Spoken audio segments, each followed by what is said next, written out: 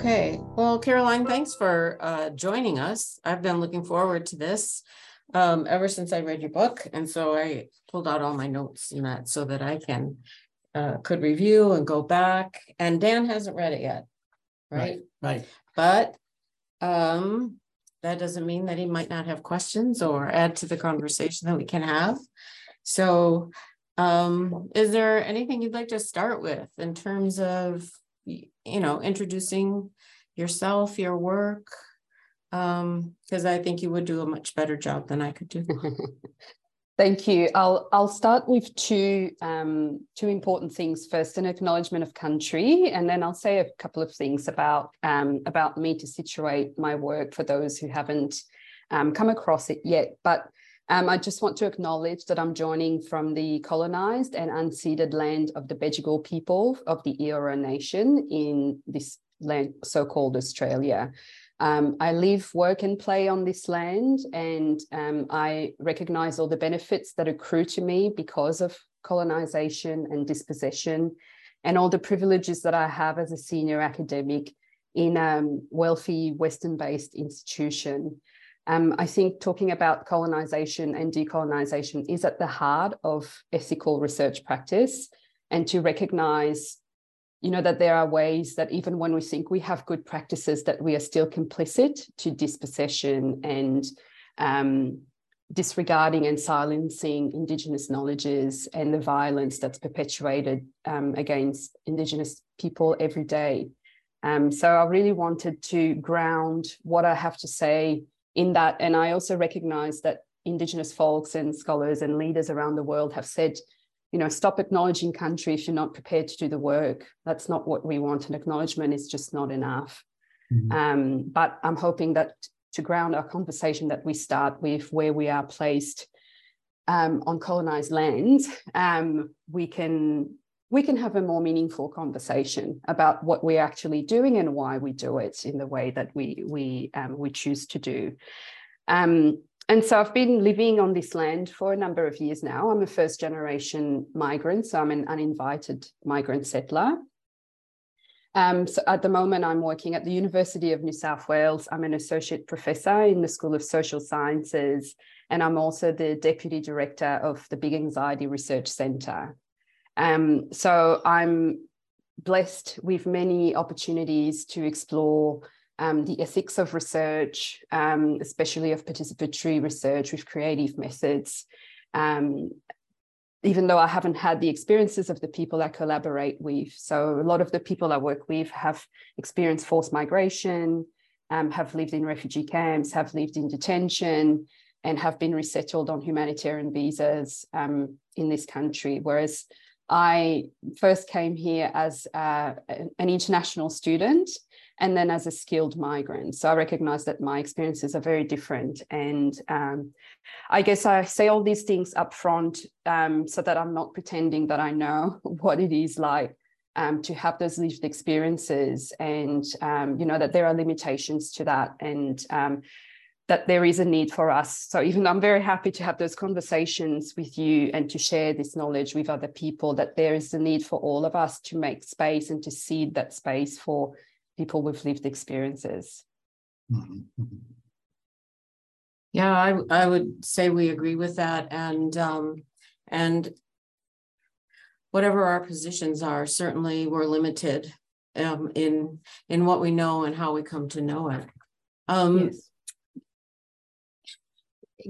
Given the work that you're doing and the emphasis and the direction, how does that kind of integrate and fit into your teaching responsibilities as well?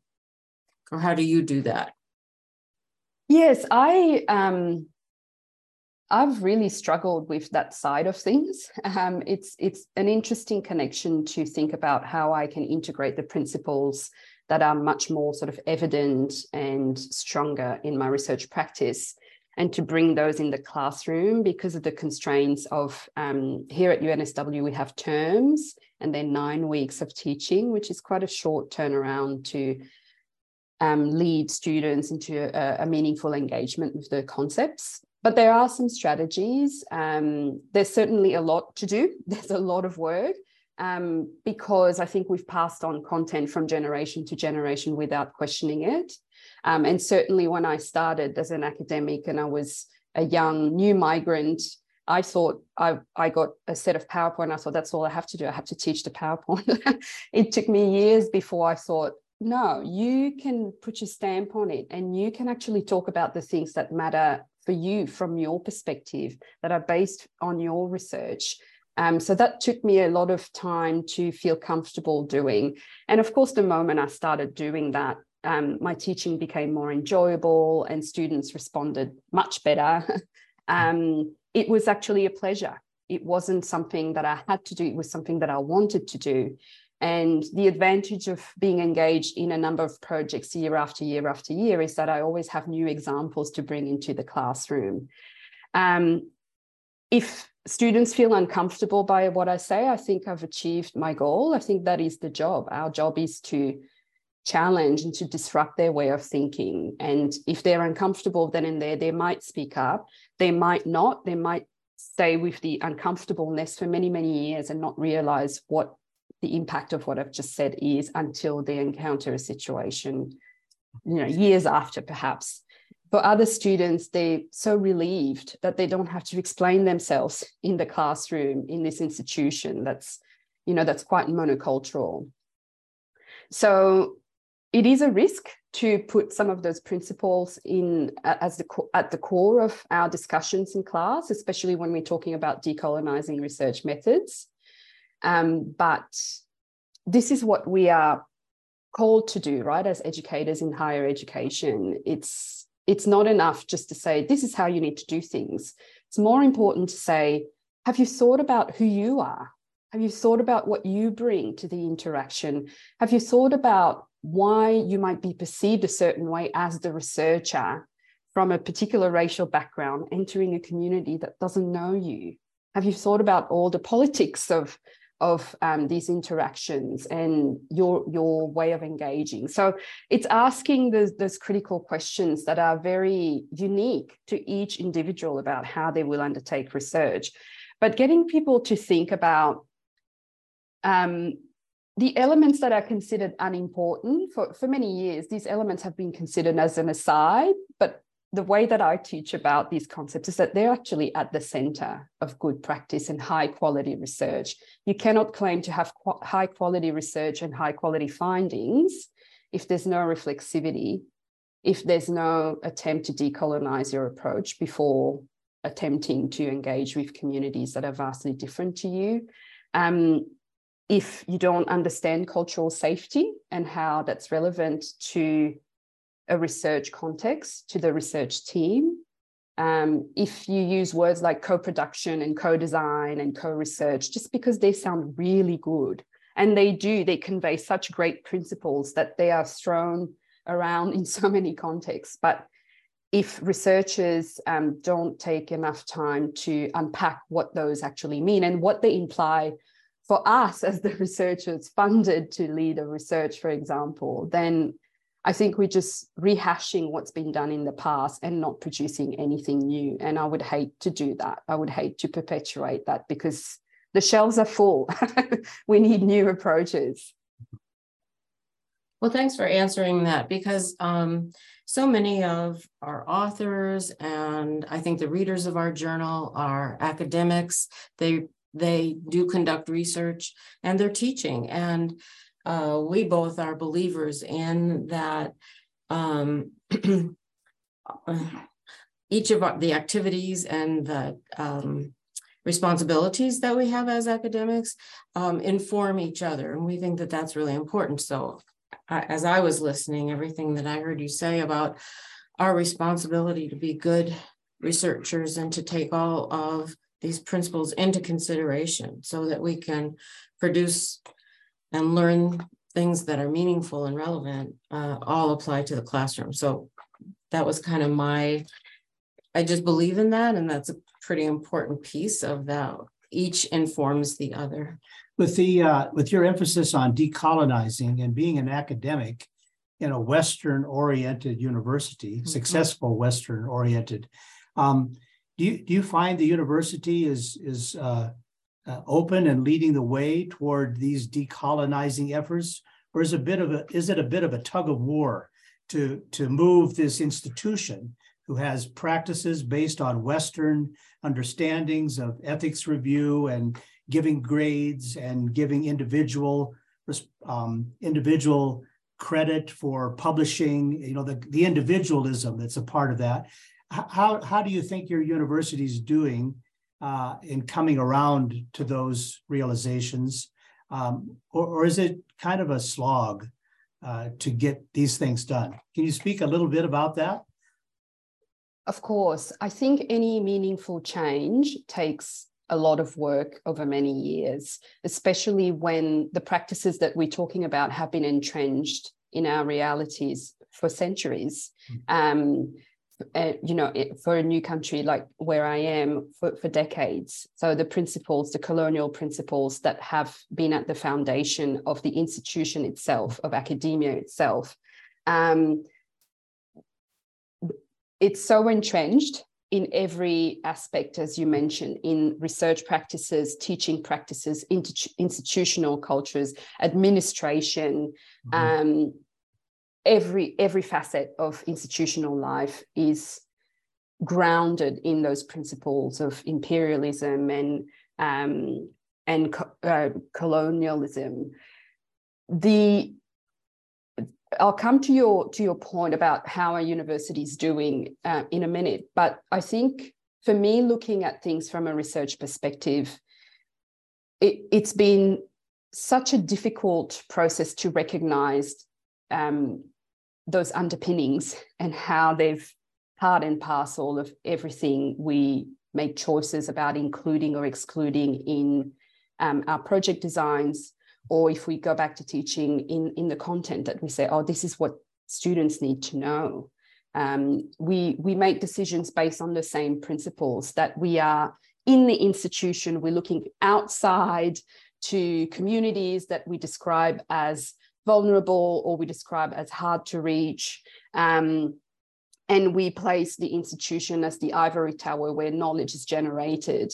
And we step outside the ivory tower momentarily to gather some great data and then come back into the institution and put it through the machinery of theory to produce knowledge for an academic audience. Mm-hmm. So I'd like to think that we have moved on from this, that there are now contemporary practices that really value the community engaged nature of participatory research, where we reposition who holds knowledge.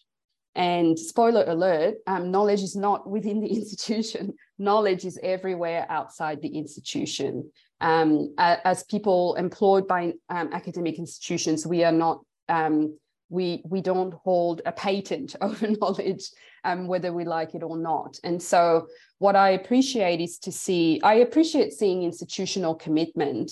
I think what is lacking to decolonization, I think what is lacking are practical steps to do this well and to do this meaningfully, and not just sort of organize, multicultural days and things that have no impact whatsoever and that are just window dressing.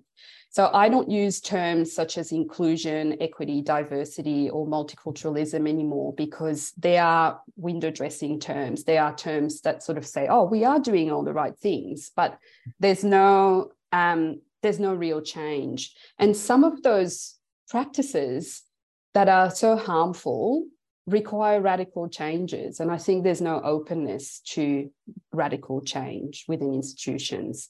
I love it when I see students and staff members protest against their institution. I think it's really important because we are part of this machinery. And if we don't protest and we say, you're not going to do this in my name, this is what we need to do, this is how we collaborate, this is how we do research. It's 2023, we have new practices, we have new ethical agreements with our community partners. We have a different understanding of knowledge.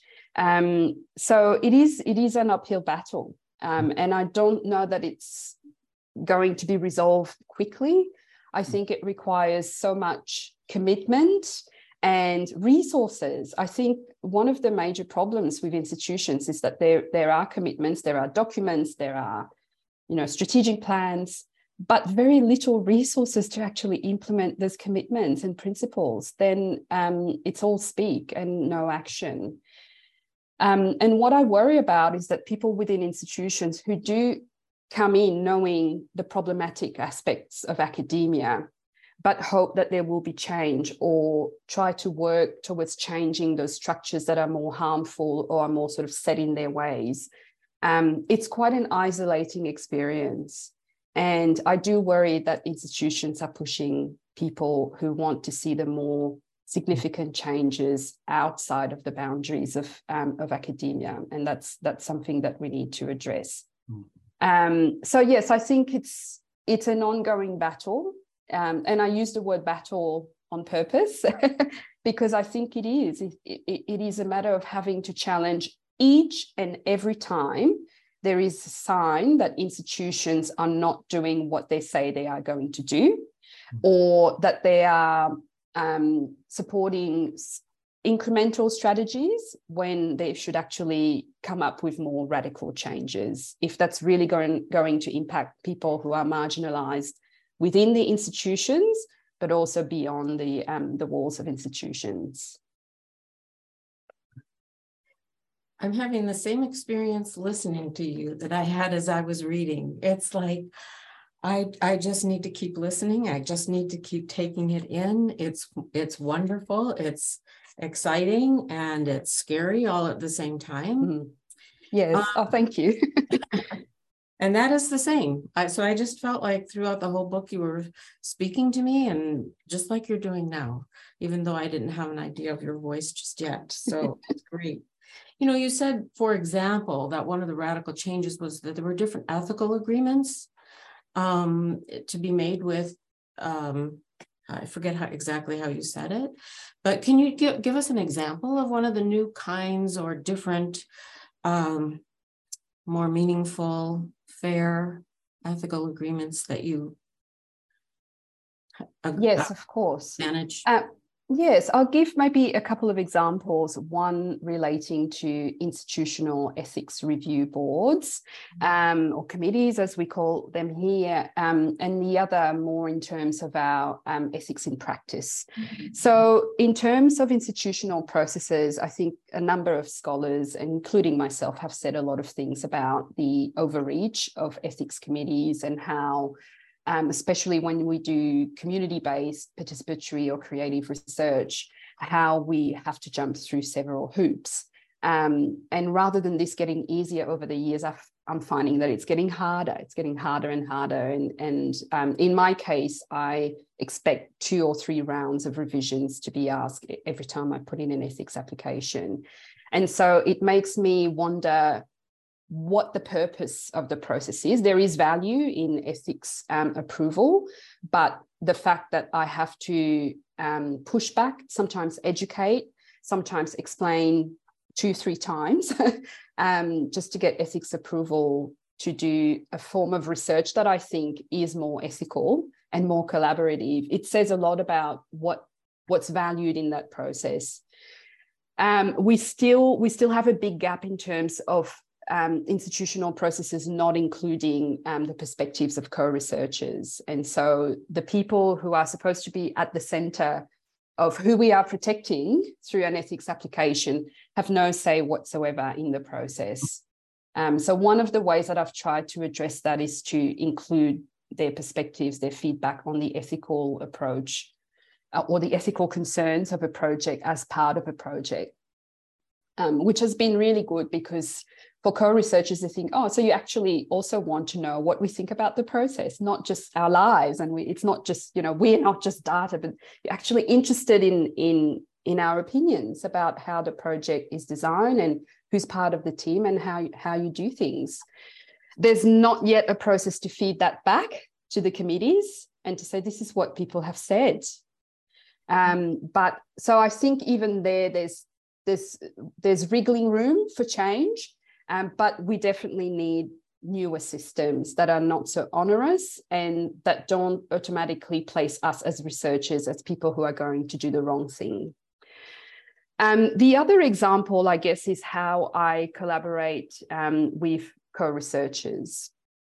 and I'll come back to this term co-researcher because I've think differently about it than I did when I wrote the book. But I think even just as much as possible, trying to have a model where co-researchers have a say in the research questions and the research design, especially in terms of the choice of methods and how they are going to collaborate with collecting data, and if they can, in analysis, as well as dissemination and sharing of the findings and co-writing articles, etc.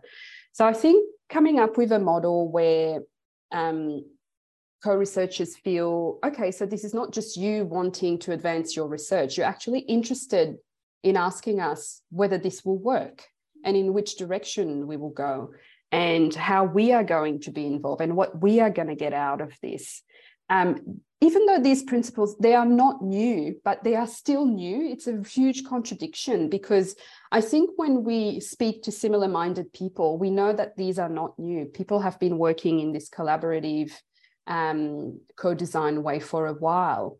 But when we step outside that bubble, that comfortable bubble of people who understand why we do it and how we do it, I tend to encounter a lot of surprise and resistance to the fact that this would be rigorous research. Even though, of course, because we scrutinize much more through the institutional review processes, then we have to put more measures into place to support co-researchers and to ensure that the research space that we are creating collaboratively is not harmful, but a place where they can flourish as individuals and as researchers. So I think we are moving in the right direction, but I always say to my students as well that when we look back to how things were done in anthropology, say 50 years ago, we critique everything about how they used to do research and how voyeuristic it was and how that outsider gaze of a white and Western-based researcher going to an exotic country, that was the norm. That was how research was conducted, and we can critique that now and say, you know, there are issues of power, etc. And we try to do things differently now. But I also think about people in the future who will look back on us and critique how we do things now. And I wonder, what is it that they are going to find? So I would like to think that they will find practices that were supportive of the lived experiences of co-researchers, that were not exploitative or extractive, that there were institutions who put in the resources to deliver the research as it should and over the long term. So a number of more ethical practices, but I kind of keep that in mind in terms of not being smug about how we do research now. Because I think, 50, 60 years ago, they thought they were doing things perfectly well because the norms were different. So I just want to say one thing about the co-researcher terms, which I've used throughout the book and which sat quite well with me, of course, until I finished the book. And then I came across some critiques of it from co-researchers in the community, collaborators, who sort of said, but isn't this another term that sort of covers the real power relationships? And isn't it another feel-good term when in fact the power dynamics are still the same, even though you call a participant a co-researcher, but really you're still holding the power. So I love those challenges and I resist the urge to go into my manuscript and change the terms completely, because I think it's also important when you're writing a book to say, this is a record of how things were for me at that time. And my thinking starts changing as soon as it's gone into production. And then the writing that I engage in afterwards critiques those notions, so that hopefully if people read my work over a number of years, they will see that some ideas have actually evolved or changed or improved, I'd like to think. So for me, that's actually the best part of writing the book, is to see how those ideas simmer for a bit and then how I can bring them to my future writing. Well, did you want to say? Yeah, I Because think I was going to follow up. What's your idea of co-researcher now? Or do you maybe don't even use the term, or you have another term or another description? I use the term with a little bit of unease. And sometimes I use terms such as this co-researcher because I think it it has quite a political message about how we treat the people whose stories are at the center of our research. So I still use it, but with an explanation that we are conscious that it doesn't resolve all power dynamics and the power and control issues in collaborative research just by the use of the term. The next project that I've worked on after this book is an edited collection called Disrupting the Academy with Lived Experience-Led Knowledge. And so in that context, we used to say people with lived experience, and then even that sounded a bit phony. Dr. Helen Cara said, everybody's got experience. So what does that actually mean? And so she came up with another term that's expert by experience. Oh. And for me, that sat really well with the kind of scholarship that we wanted to promote in that edited book. And so even that has changed quite a bit for me as to, because people with lived experience, it is true, it's quite vague. When someone points out to you, it does sound quite vague. But to say that someone is an expert by experience really grounds the knowledge into people's everyday realities in a way that academic researchers in institutions perhaps do not have. And interestingly enough, we've also been confronted by the assumption that those two identities are mutually exclusive, that if you're an academic researcher, you cannot be an expert by experience. And so we've actually had to push back against this idea as well, to say, no, that the academy is changing. And there are a lot of experts by experience who are also academics. It's quite an outdated idea to say that they sort of sit somewhere outside the institution. We all have, we bring some expertise based on our experiences. And so I think even thinking about those terms that we throw around without really thinking about the implications have become quite important for me, to not perpetuate the ideas of passivity and or people's experiences being boxed under one label only. It's really important to have an intersectional approach and to recognize the uniqueness of each person's experience. I like the term expert by experience. Yes. Then that kind of, for me, begs the question, how would you refer to the academic researcher who maybe does not have direct experience in whatever is being discussed? I mean, is it expert by title or position? You kept trying to classify or have a word for the researcher now. If we have a better term for the participants in the community, then how can we fairly represent, the power and privilege and expertness of the academic researcher? Yes, I think that's a really good question. I think here of all the processes where we are asked to really sort of, when we apply for promotion, for example, we have to position ourselves as the experts and of everything, brilliant in every aspect. But I think how I like to describe my skills and knowledge now is specialist knowledge. So I will say I have specialist knowledge in participatory research approaches. I quite like that. And, I'm waiting for the next opportunity when someone will challenge it. But for now, I quite like this. I think, as a collaboration or as a team, some people are privileged to have a paid position where they have the resources to develop that specialist knowledge.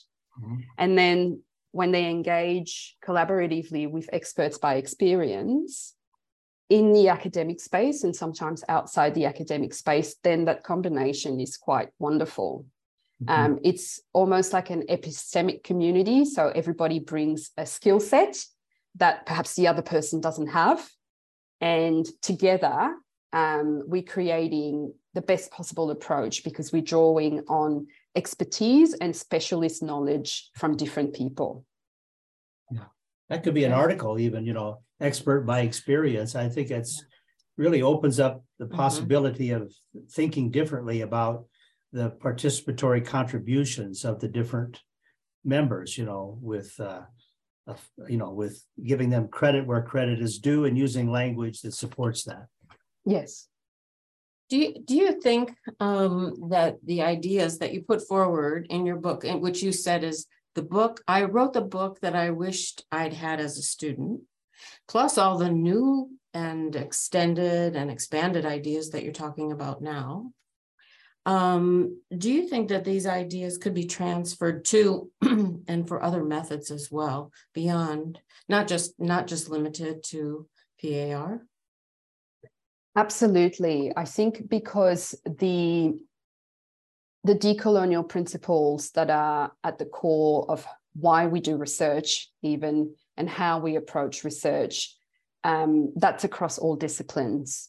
And that's across a number of methods. So some of my more recent writing has challenged the roots of some methodologies, such as body mapping, which was also grounded in majority world expertise and practices. But once it entered the Western context, it's now being sold as a Western-based methodology. So there are several examples like this where I mentioned that the methods are whitewashed. And I think that's a really good expression because it tells you exactly what happens is that the method is extracted from its sociocultural context because it works super well over there. And it's brought into not just academic, but Western-based contexts and Western-centric ways of approaching research. And then it suddenly becomes this amazing method. And funnily enough, that we have to use to go and work with people in the majority world. So there's a kind of vicious cycle there that doesn't acknowledge the roots of some methodologies. There are other approaches that I've critiqued. Story completion is another one that's grounded in psychology and psychotherapy, but I've critiqued it because of the nature of what it does in terms of its approach to storytelling. So if you know story completion, it's essentially a cue that's given to someone who needs to respond to the cue and write a story with that prompt. And so part of the critique is who designs that cue? And are there any sociocultural considerations in terms of if this is the start of a story, of how the rest of the story needs to go? And the beginning, middle, end arc of storytelling, it's very Western based. And so what happens when we use story completion in a very different sociocultural context where knowledge is understood completely differently, where storytelling takes so many directions that we're unfamiliar with in the sort of mainstream storytelling. So I think, yes, there's definitely scope for deconstructing and decolonizing other research methods. It's actually the topic of a book that I'm starting to work on, another edited collection, which I'm so fortunate to be editing because I've come across so many researchers from different corners of the world, and I've contacted them and I said, I want you to talk about the method that you use and what aspect of it are decolonial, and how do you use something like theatre-based productions in a decolonial sense, some decolonial feminist approaches. So there are so many examples from South Africa, from Lebanon, from the Philippines, in different disciplines. So I'm having the time of my life, as you can imagine, just discovering all these different ways of thinking about decolonization and of implementing decolonial principles. And I think that's what's missing from the literature. Something that's kept me out of the literature for a long time, it's because of the language. It's very jargonistic. And it always felt, whenever I tried to read an article, I felt like I didn't understand anything. And so part of my role, if I'm advocating for us to decolonize research methods, we need to come up with some practical ways of doing it. We can't just come up with the concepts and the principles and all agree that this is a nice thing that we should all do if we don't have practical advice and strategies to do this during our research or in our teaching. So that will be my next book project. Everyone that I've invited, so that's just to give you a sense of how much that's needed. Everyone that I've invited said yes within 2 weeks. They had their abstract in, the proposal went in, the proposal got through. For me, that says a lot about people have been doing this work for so long, but haven't had a chance to actually talk about it. And I think the literature does still the publishing industry does still focus on tell us your findings, Mhm. whereas we're saying we have to talk about the process. The decolonial principles are embedded in the processes, and unless we talk about it and we name those problems, we will still keep doing research in the same way and then wonder why things don't change. So I think the time is ripe for more publications, of course, on decolonizing research methods. There are a couple of really good examples that I love drawing from. Linda Tuiwei-Smith's book on decolonizing methodologies is phenomenal. There are other researchers, there's a group of scholars who have written Decolonizing Ethnography. The lead author is Carolina Alonso Bejarano. When I read those books, I'm like, these are my people. These are the people who understand what I'm talking about. These are the people that I don't have to explain over and over again why we need to decolonize research and why we need to decolonize methodologies. And they're able to write in a simple way. And I come back to this point because I do think it's a problem with the decolonization literature. But it's the responsibility of everyone. I mean, we live on colonized land. We cannot claim to do research without paying attention to how we're reinforcing or challenging the colonial project. And, you know, that's not just for Western-based countries. Many countries that have been colonized also have to reckon with the impact and the legacy of colonization and how that's affected research, teaching, education, knowledge in their countries as well. So for me, there's a much wider audience for this conversation, but it's quite niche. And I find that really surprising, to be honest. And I hope that through some of the work that I do, that we can broaden that conversation and for more people to feel involved and preoccupied with those questions. One of the questions that I'm having now is about, you know, the dominance of English. You know, we talk about, you know, the Western, the colonizers, but the English language has really dominated the publishing world, not only books, but journal articles. So what are your thoughts about how to deal with the privileging of academic work being so skewed toward the English? And what about those folks who are Arabic-based languages or Chinese or Indonesian? What are your thoughts about how we can break through that kind of limitation? I appreciate that question very much. I'm bilingual myself. I've tried at some point, so I speak French, and when I was in Canada, on a fellowship, I did approach a couple of colleagues and we thought, oh, maybe we should write something in French. We found it extremely difficult, and we found that our options for publishing were quite limited, and we were quite discouraged from doing it. Actually, it was very obvious. But so that's a side point. But in terms of your question, I think that's something that I'm thinking about a lot because of the decolonial literature. A lot of it is from Latin America. A lot of it is French, actually. And I can see quite a few scholars trying to go back to the original source, not just the translation. So we are fortunate that many of those seminal works have been translated in English. But of course, there's always value to try to go back to the source if it's possible, if it's within your skill set. It's another way. I think your use of the word dominance is very true. It's another way that we said, yes, this knowledge is precious, but only if it's in English, only if it's translated to the dominant, the colonial language of English.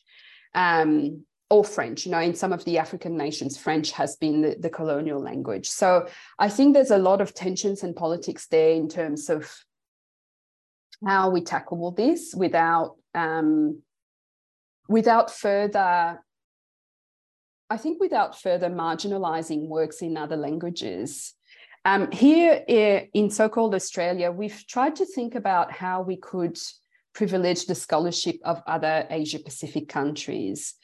Because Australia is huge physically, but also in terms of the intellectual contribution to various debates. Australia and New Zealand are the dominant forces, but there is so much knowledge, as you say, that come out of countries such as the Philippines, Indonesia, the Pacific Islands. The Pacifica knowledge that we have in this region is just unbelievable.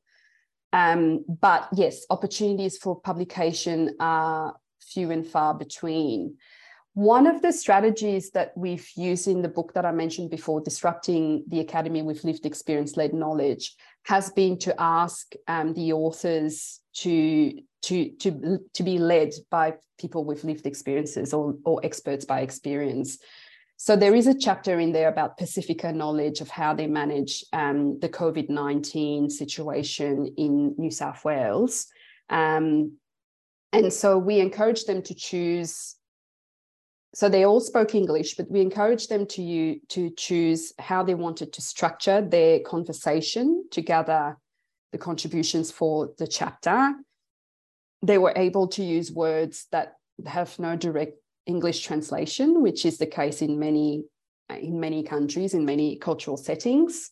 And we asked them to be the decision makers in terms of how they wanted to share that knowledge, because the other aspect we're very conscious of is that we can still be extractive even in our collaborations. So we can still say, oh, this is what interests me, when perhaps our collaborators want to talk about 10 different things and we hone in on one point and we say, oh, this is what interests me. It's still quite exploitative from that perspective. So with this example, what I mean is to create spaces for people who don't have the same publishing opportunities. It's a lot of hard work. So I'm not going to pretend that it's easy. It's a lot of hard work. It requires a very different level of commitment. So for this book, for example, we couldn't just have a call for chapter and say, if you identify as one of the authors, like just send us an abstract. No, we had to develop relationships with each group of authors. We had to understand where they were coming from, what their aspirations for even writing a chapter in an academic book meant to them. So it was very personal. And so it was very messy too. That's the reality of working with people. Many were first-time writers. And I can tell you that my co-editor, Marie Higgins, and myself, we are not the same people as when we started off this project. Because we had to do things very differently to what we'd been used to doing for so long. So I don't think there's a simple solution to how we increase those publication opportunities in a way that's valued equally, if that ever happens, to what we call the top journals and the journals where everybody wants to have their work published. I think open access is it's part of the solution. It has its own sets of problems in terms of costs, but we need to look for more practical solutions to broaden the conversation and the diversity within the conversation. What I worry about the most is that in 20 years' time, the three of us will be meeting and having the same conversation because nothing has changed. Nothing changes concretely. So people agree with the principles, but when they look at how difficult it is going to be to actually support people who might want. So that's the other issue too. Some people from different parts of the world for whom English is not their first language, sometimes they want to write in English because they're very well conscious of the politics of publications, and that if their work doesn't appear in X and Y journal, no one's going to take them seriously. If they don't go to a conference and they have problems with getting visas, with funding their travel and accommodation, no one will listen to them. No one will even know that their work exists. So that's hugely problematic. Well, and to extend that, one of the questions I had was, we're not only limited by the language and the resources to help people present their work. We were talking at the last TQR conference, there was talk about publishing activist research, but there's no space for that. And so we were beginning to talk about developing a space for that because it wouldn't appear in the normal academic kind of fashion. So it sounds like you're on road to that, developing that, helping others with that as well? Yeah, I think academia is what we make it. I think there is an assumption that, or, initially that's how I thought, that here's the box and this is what you need to do to fit in. Whereas in recent years, I've been more about, no, this is what I bring. You have to be the one to expand the contours of what you think is academia so that I can come in and share what I bring. And then opening the space for those who come after me to do the same. So it's not just about finding a space for me, it's also opening up the spaces even more broadly. And I feel that sometimes I can understand why this is daunting for people who feel my research doesn't really fit in any of those categories, any of those disciplines, any of those journals, and perhaps wait for things to change. But I think the first step is to find that community of similar-minded people. And, I speak very enthusiastically about this group of authors that I'm working with those edited collections, because I found the similar-mindedness in those processes. And that gives me a lot of strength and a lot of courage to then try to make space and change the space where I'm in, because I know that others are also doing this work in different corners of the world. So I think that's the most important part, is to not be isolated and to find people who are similar-minded. So whether it's at a conference, whether it's online, social media has been really good in that sense. I've come across so many people's work that I wouldn't have ever if it wasn't for the dreadful Twitter. But I think, there's strength in that as well, that it gives us a space. I've seen some scholars say that it gives us a space that the academy doesn't give us, the sort of physical structure doesn't give us, because we can only sort of collaborate within our disciplines or within our faculties or with other institutions. But there's a lot of really good work, thankfully, that happens well beyond the boundaries of institutions.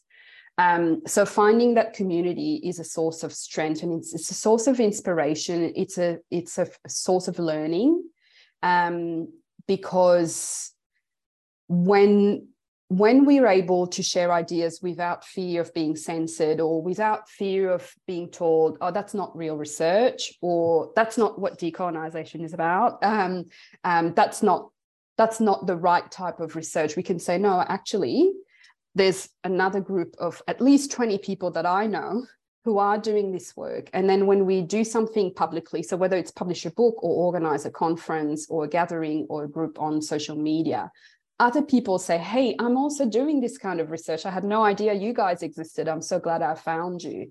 And there's always that feeling of, I'm so glad I found you, because I think the academy is designed in a way to make us feel that we're the only ones who do research in a certain way, and that's not the right way. And then when we come across others who agree and who have pushed the boundaries even further than us, which is for me the best experience when I come across people like this, then it reminds me, no, the academy is what we make it. We are the people within the academy. So that's why it's our responsibility to say, thank you very much for all the years of doing research in this way, but here are some new ways. And this is why it's important to do things in those new ways, because even though it was great to do research in that particular way with established methods, it's also marginalized more people, sometimes been harmful to people, and we don't want that to continue. We want to change those things, keep the good things if there are, but we want to change what needs to be changing. And we know that it's a huge task, and it's not an individual responsibility. It's everyone's responsibility. I wonder if there is a journal, or would be room for a journal who is dedicated to activist research of some sort, deliberately not academic. That to get into this journal, you have to prove that you're not an academic, that you have no interests in academic activities. I wonder if there would be a place for that, to kind of create a legitimate dialogue between the academic activists and the non-academic activists. Sorry, I think they already exist. I'm thinking here about the refugee and asylum seeker movements who come up with their own principles of how to do research ethically. None of them are in academic institutions, but their principles are just brilliant because they can afford to say things in a way that they're not going to think, oh, is the institution going to agree with this, or am I going to get into trouble for saying this? So that's why those forms of knowledge beyond the specialist knowledges that we have in academic institutions are so important, because they push the boundaries and they provide sometimes much more objective strategies and a more objective assessment of what needs changing. One thing I should say is that I really value everything that happens beyond the academy. And I think it's important, especially for early career academics, to know about those forms of knowledge and activism, because it can be so demoralizing to be in an institution where you feel you cannot flourish. But to know that people in the community or internationally or across the region or through networks are doing this work with very few resources. With the mobilization of, the knowledge that what they hold as what they know as their lived experiences is what is going to guide their practices. With the knowledge that everybody at different level is also pushing through wanting for change. And some change will happen over many, many years, but other changes can happen on a more regular basis. I think for me, for any form of change to take place, it needs to happen simultaneously through different activities from different actors. So for me, as an academic employed by an institution, what I can do is just a small slice of the pie, like just one small piece of the puzzle, because I know that others are working at every other piece of the puzzle, and that's how we come together and create what we want to create. That space where multiple knowledges are acknowledged and revalued. I definitely don't claim that I can do that by myself. But what I do is to think about, so what skills do you have? What skills can you bring? So if you can edit a book and provide the writing support for people who haven't written about their practices before, then that's one small thing that I can do. If I can challenge the language in how my courses are written, or how their learning outcomes are conceptualized, and that's one small bit that I can do. So I think the more you look, the more you can see the spaces where that change can occur. And occasionally, if we can bring everyone into conversation, the activists outside academia, people within academia who want to see the same changes, and people with lived experiences who, some advocate at the UN. I've been really privileged to work with groups at so many different levels who I can see are putting in all the effort and all the work. And then I can't then sit on my laurels and say, well, I've done my bit. It's then, what's the next bit I need to do? This is done. Where do we go next? Who's going to do it? Who's going to come to the party? So I think it's a much broader effort that's needed for the kind of change that we're after. And people are doing the work. I think it's more the politics of whose work is being seen and whose work isn't being seen, which, we know that happens. And again, it's our job to challenge that when we think, I sometimes I review papers, or I hear someone speaking at a conference or a workshop who says something as if it was the first time we've thought about this idea. And I think, no, actually, you think you've come up with this, but I can tell you that people have been saying this for years. People in the community have been telling you for decades. This is not new. I'm sorry to burst your bubble. So that sort of exemplifies who has the platforms to say the information, who is continually silenced. I have a colleague who has written a chapter in the book on disrupting the academy, who is an expert by experience who talks about complex mental health. And she says she gets asked because she presents well. She's not too messy for the audience, and so people can actually listen to her, but she's completely aware that they ask her and not others who have very similar experiences to her, because she presents well. And that's not too uncomfortable for the audience. So it says a lot about who we are willing to listen as well. I think the Academy has a lot to answer for in terms of whose knowledge they've excluded decade after decade after decade. And I want to be positive and to say that in our lifetimes, we will see some significant changes, because there is momentum. I can see more and more examples of people saying, no, we are not doing things like this anymore. We want things to change. So I like that very much. It's the fire in my belly. But yeah, I'm also aware that it can be demoralizing when institutional processes don't change, despite willingness and commitment and community. Caroline, I want to say thank you very much for spending the time and talking with us. And you've given us so much food for thought, and really, I think, important messages about take things and move further, stretch, ask the questions about, like, what else can we do? How else can we do it? Who else is doing this? Those are all great, I think, very practical encouragers for us as members of the qualitative report editing process and publishing process, but as well as designing research and finding different ways to make it useful and valuable for others as well. Yeah, it sounds like just a great collection of incubating ideas. It's like just kind of cooking them. And in this one hour, you covered so many things. I'm eager for people to listen to this podcast, because I think they're very, very taken by it, and hopefully motivated, to follow up with these ideas, and maybe follow up with you and your colleagues who do this writing. So I really urge folks to read the book that kind of generated and started this discussion among us, Participatory Action Research, Ethics and Decolonization, and follow up with all this rich, wonderful, provocative, challenging, encouraging information that you've taken us beyond the book. Thank you. It's been such a pleasure thinking out loud with you. And I think we could talk for hours. Oh, and we'd be happy to do this again. And we will, if it's okay, probably come back to you and maybe ask for advice, or say, we're thinking about this. What else might we be able to think about?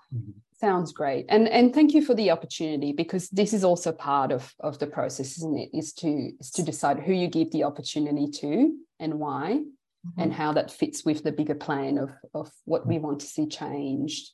So I really appreciate it. And it was lovely to talk to you both. Okay. Yeah. Thank you so much. You take care. Yes, you too.